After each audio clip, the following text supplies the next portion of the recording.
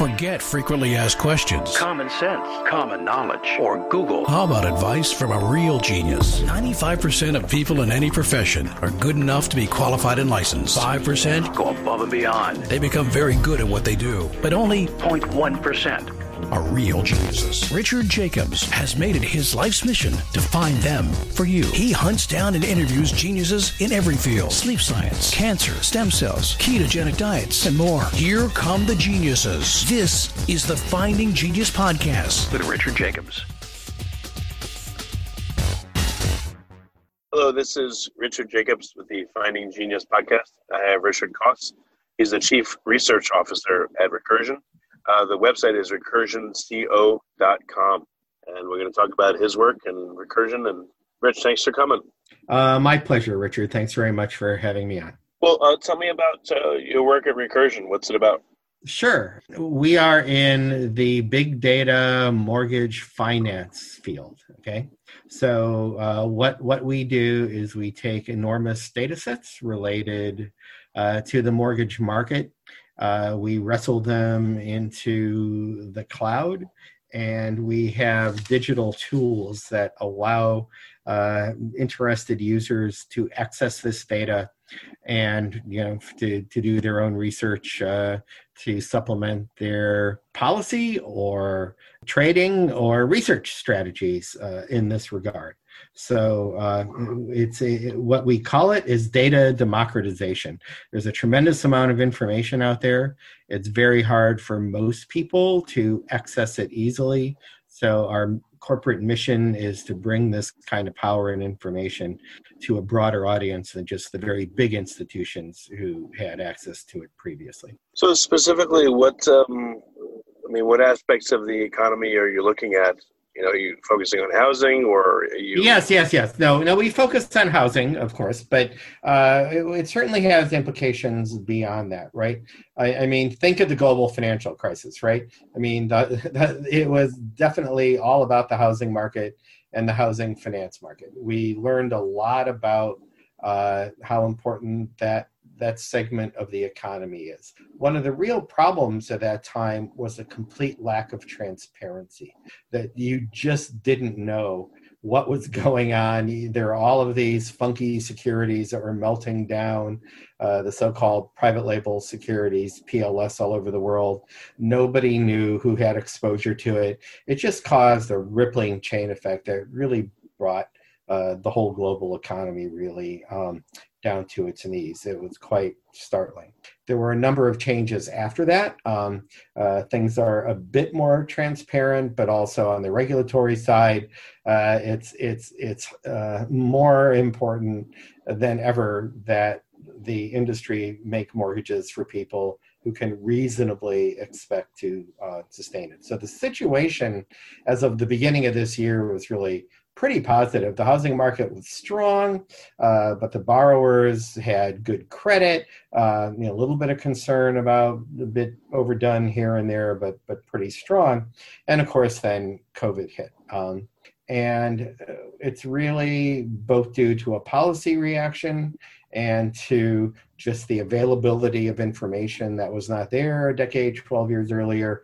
The housing market has actually held in pretty well. We can go into that in a little more detail if you like. I'm in Austin, so the market here has gotten crazy because of it. Yeah. And then also because of the low rates, everyone's like refinancing their head off. And I'm seeing that lenders are tightening their restrictions because they fear that borrowers will lie and say their business is fine, but it was stricken by COVID and it's not fine. So these are the things I'm seeing, but I know there's a lot more to it than that. Yeah, so those are all great points. And so let me go through them kind of quickly one-on-one. So the thing about COVID is it is both a cyclical shock, right? Like having the housing market implode in 2007 and 8 was a cyclical shock. I mean, but it impacted us through the labor market, right? I mean, it just whole parts of the economy shut down because they wanted to avoid getting sick. So that's there. And then you created an enormous policy reaction like the Fed's setting rates to zero almost immediately. They bought mortgages. They started buying mortgages at the end of the global financial crisis. But in the second quarter, they raised their market share of this market by more than any other single quarter going all the way back to 2008. So they really crunched down. So mortgage rates now are below 3% for a 30-year fix, which was unimaginable not too long ago. So that is, if you will, the cyclical aspect. But then there's the structural. You're absolutely right. So it's really interesting if you look at the patterns. The housing market was doing great in January and February, moving right along. House prices up a fair amount, 6-8% an annual rate, fairly high, but it's because the fundamentals were pretty good. Then this hit in March, and the initial reaction was just to freeze up. Holy cow, is this going to be the global financial crisis? Is this going to be, the zombie apocalypse? What are we looking at here? And the market paused in March. It fell in April. It fell in May. May, according to some of the house price indices, was the first negative month-over-month change in house prices in many years. And then, as you said, people looked around, they saw what was going on, and there was this immediate game of musical chairs where people just got up in areas that they didn't feel comfortable to move to areas where they did, right? And so I'm in the New York area. Recursion is a New York-based company. My partner lives in Long Island. I live in northern Jersey. Our office is in Midtown. But, here we see it perfectly. You go to Midtown even now, it's pretty desolate. People are abandoning their apartments. They're moving out to the suburbs and the exurbs, or even completely out of the New York area, down to Florida or wherever. And you've had a booming housing market. In June and July, you had a 2-month increase in house prices that was bigger than any 2-month increase going into the global financial crisis. It's just been completely crazy. So you had this pause and then boom, right? And we've had this really sharp recovery, and how long that lasts and how much higher it can go is one of these great questions. But right now, there's plenty of rocket fuel under this move. Yeah, I'm from Long Island, actually. It's kind of funny. We have a lot of commonalities. So Manhattan, I'm sure, is like dead. But what about Long Island, Queens? And then what about a flight from density, right? So Brooklyn and Queens are pretty dense, right?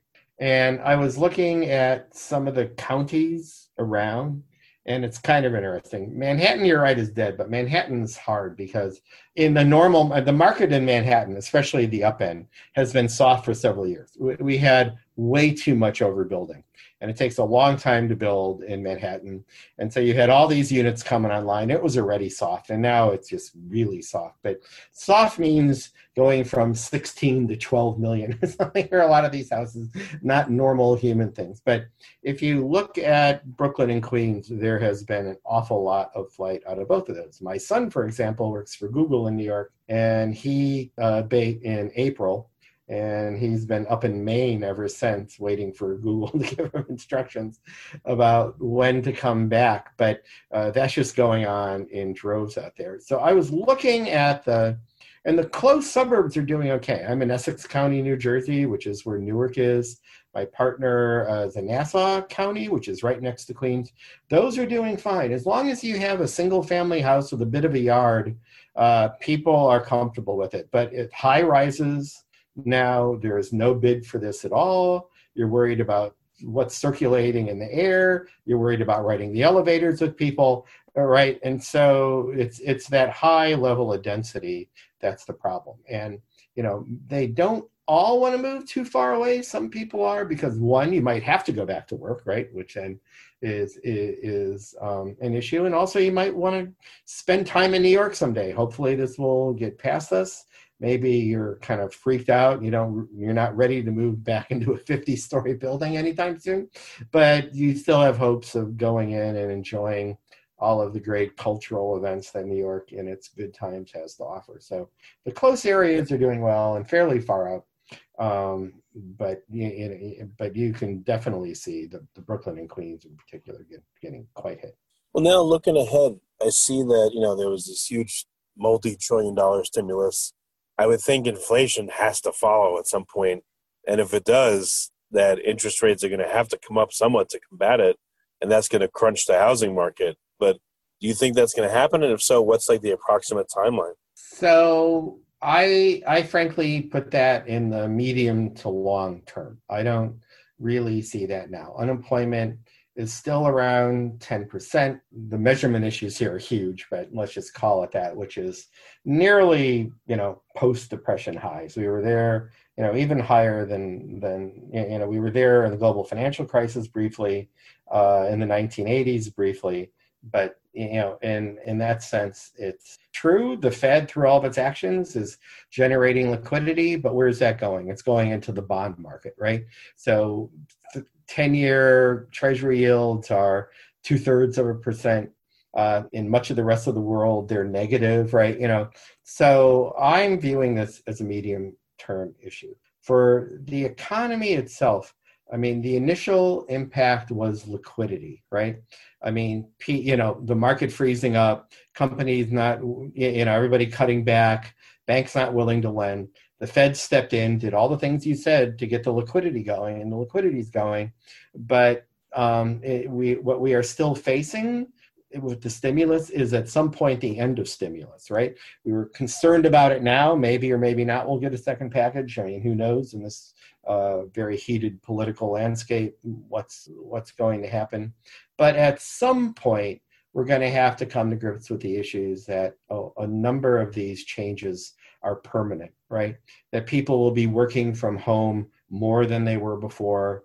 That will change the dynamic in the cities. It'll change how much people ride trains and subways and go out and this sort of stuff. It will have impacts on the travel and leisure and business travel industries that will go on. We've seen lots of bankruptcies in like the retail space, right? Shopping, which was already dying because of the online, is really cremated now. We've all learned how to buy anything online, food, everything. And it's not clear that that's, even if we settle down on the COVID front, that's going to change very much soon. So at some point, you're going to have to declare that people will not be able to carry their houses reasonably, right? How many that is, we'll have to see. You're also getting forbearance for rents. You're getting for both apartment rents and like store rents, right? Office rents.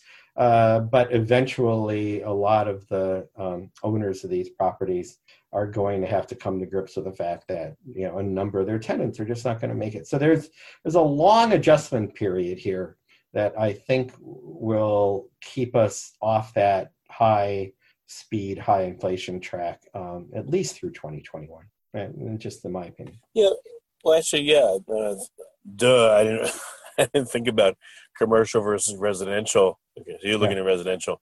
Well, mostly, but I do. Especially multifamily we're looking at. But there are a lot of, there's a lot of, so we now have a year-end ban on evictions through the whole country, right? It's a matter of human crisis now if you kick somebody on the street in a pandemic, right? Will that be extended again? That's one of those who knows questions, right? So, you're the landlord, you can't kick them out, but maybe you're not getting any rent either, right? So, and the multifamily market is very fragmented, unlike the single family market. We all have GSE or government loans, the vast bulk of us, there are programs for that. But the role of the agencies is significant in multifamily, but nowhere near as big, something like 40% of the market. And then then if you have a private loan, you have to work that out bank by bank, right? So, this just remains to be seen. But yeah, again, at some point when the medical situation improves enough, and what that is, we're going to have to start coming to grips with getting folks into things they can afford, right? And there will be a big adjustment process when that happens. If you like this podcast, please click the link in the description to subscribe and review us on iTunes. So do you think that the market right now is very artificial, or it's doing what makes sense? No, I mean, we're seeing, some people are talking about it's like the 60s, right? We're getting flight out of the cities, and, so there's a great question, right? Is how long is that going to persist? Right now, there aren't enough properties in the suburbs. I mean, the supply is down. There's not enough people putting their house on the market for the people who want it, which is why you're getting the prices spike up so much. And then, you're moving to suburbs. If you're not going to have to come to the office more than a day or two a week or a week a month, one of the worst things about living in the suburbs was the commute, right? But if you only have to do it 20% or 25% of the time, then it becomes a lot more tolerable, right? And then it can stick, right? On the other hand, we have seen a couple of groups. I mean, Facebook famously has picked up the entire old New York post office, if you know where that is, next to Penn Station. A huge building. They're going to put like 10,000 people in there. Not next week or tomorrow. It's going to need to be thoroughly refurnished. Amazon bought the Lord & Taylor building, right? Lord & Taylor, classic retailer, filed bankruptcy. They're gone. And so they're going to put some thousands of people into a building there. They're making a bet in the future that, young techie people will want to live and work in that environment. So that's a bet on one side, but a lot of the bigger banks are telling people, no, we'll work it out. You only need to come to work every once in a while, right? Which is the other way. So how this ends exactly remains to be seen, but it's going to be fascinating. I'm sure you're probably cognizant of, the meltdown in 2008. Absolutely. That and my job is in investment banking. Yes, absolutely. That was, a lot of it was artificial, and like lending was, lending rules were relaxed. So the markets just stopped functioning, right? And so there was a long period where the banks were very reluctant to give credit to anybody, right? The house prices didn't trough until like 2011, right? They kept falling at a moderate rate. There was so much supply from foreclosures and stuff, and the banks were unwilling to lend. So it really stretched out. So one of the things about what's going on now is the Fed has had the opportunity to learn from what happened in 2007 and 8. And one of the things they learned is you needed to throw massive amounts of liquidity at the market to get things moving again. And actually that has worked really well. Really, broadly speaking, credit is nowhere near as constrained as I was worried it might be, like the end of March, early April. We've recovered really quite well, and having the fiscal package on top of it, the CARES package, right? And again, the fiscal response in 2008 was much smaller. I mean, the CARES Act is $2 trillion. The act back then was like $500 billion. And again, we learned it wasn't enough. We had too slow an economy for several years, which caused a lot of structural damage. So now we're off to a better start. The problem is no fiscal or monetary policy can cure a pandemic, right? The other leg here is, of course, medical health policy. On this side, we're still a bit shaky. So I guess the market's just doing, whatever version of natural it is occurring to it right now. Like you said, there was hesitation. Now there's this crazy, buying spree in more rural areas. The market in what, like the stock market? No, the housing market. The housing market. Yeah. So yeah. I've seen some data. And again, the problem is housing data comes out with a lag. But that even pretty rural areas, it's so interesting. When the internet first came out in a respectable way at the turn of the century, there was all this talk about, people are going to, work from their corn farms in Iowa and stuff. And that never happened to any, I'm sure there are individuals, but, to any broad degree. But now suddenly you're getting a lot of rethink, right? You're getting a lot of people looking at the choices they made and all of this. So it's actually pretty broad how this is working out. As I said, it's going to be fascinating to watch. But in 2 years, could you have buyer's remorse? Sure. Maybe the cities settle down and come back, and the virus is subdued, and you're sitting wherever you're sitting going, I'm missing that, right? And we'll see. So there could be something of a snapback, but I'd be very surprised if the new normal, say 5 years from now, is too much like what was there in 2019. I think you'll get some pretty permanent changes, and the nature of those are still being worked out. So, any guess as to the next 6 months, what the market's going to look like, the housing market? So the big deal with the housing market, with residential housing, is forbearance, right? So forbearance is the fact that for most of us, you just have to go to your lender, your servicer, strictly speaking, and tell them you're affected by the pandemic and stop. And you can stop paying your mortgage. You self-certify. Nobody checks what your employment status is. Nobody this and that. And you can stop paying your mortgage. Now, stop paying your mortgage doesn't mean you never have to pay it. Yes, you have to pay it, right? But what you can do, and they're still working out all the details, is whenever forbearance ends, whatever amount you owe gets added as a second lien to your mortgage due at the end, right? So if you miss 10 payments of $2,500 a month, you now have a new $25,000 loan, but it's only due when you sell the house, or the house matures, or you refinance, or whatever, that's the case. So that is what has kept us going during this issue. This will start to run out under current regulation in March and April, right? And that is going to be your time when we're looking at this and seeing how we stand up. If it looks too bad, I guess we could extend forbearance, but I'm not seeing a lot of appetite for that sort of from any corner. At some point, you have to own up to what your situation is, unless, say, the viral situation really worsens again. But if we're starting to make progress on that side by then, it's going to be an issue.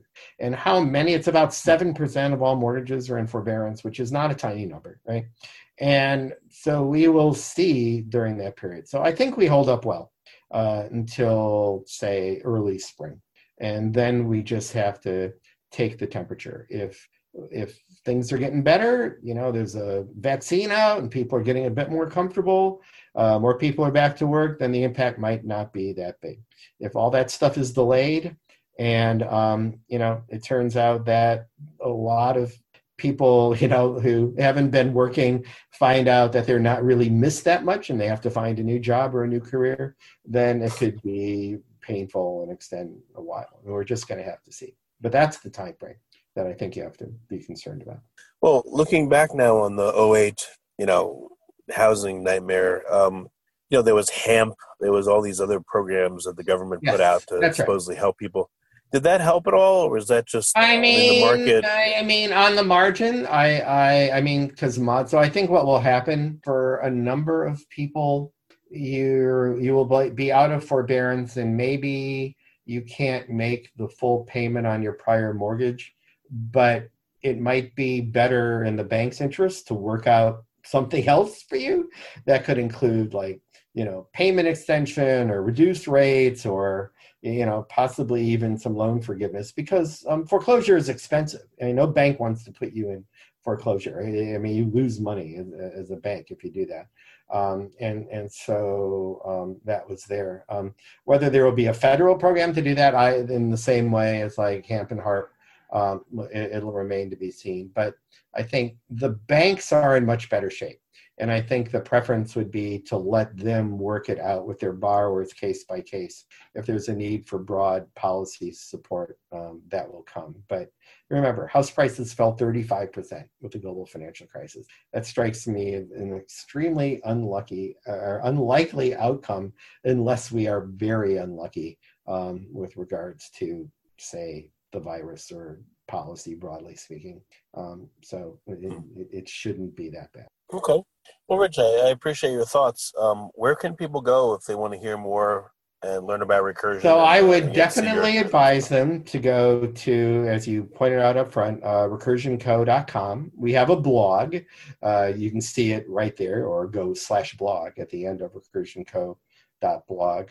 Besides mortgages, we are doing a lot in the lender space. So we have a ton of information on banks and non-banks that are not available at all through normal financial disclosure, but that the banks have to disclose when they place their loans into the agency pools. And we collect this enormous data set, 40 million some loans, and then we can look at it institution by institution.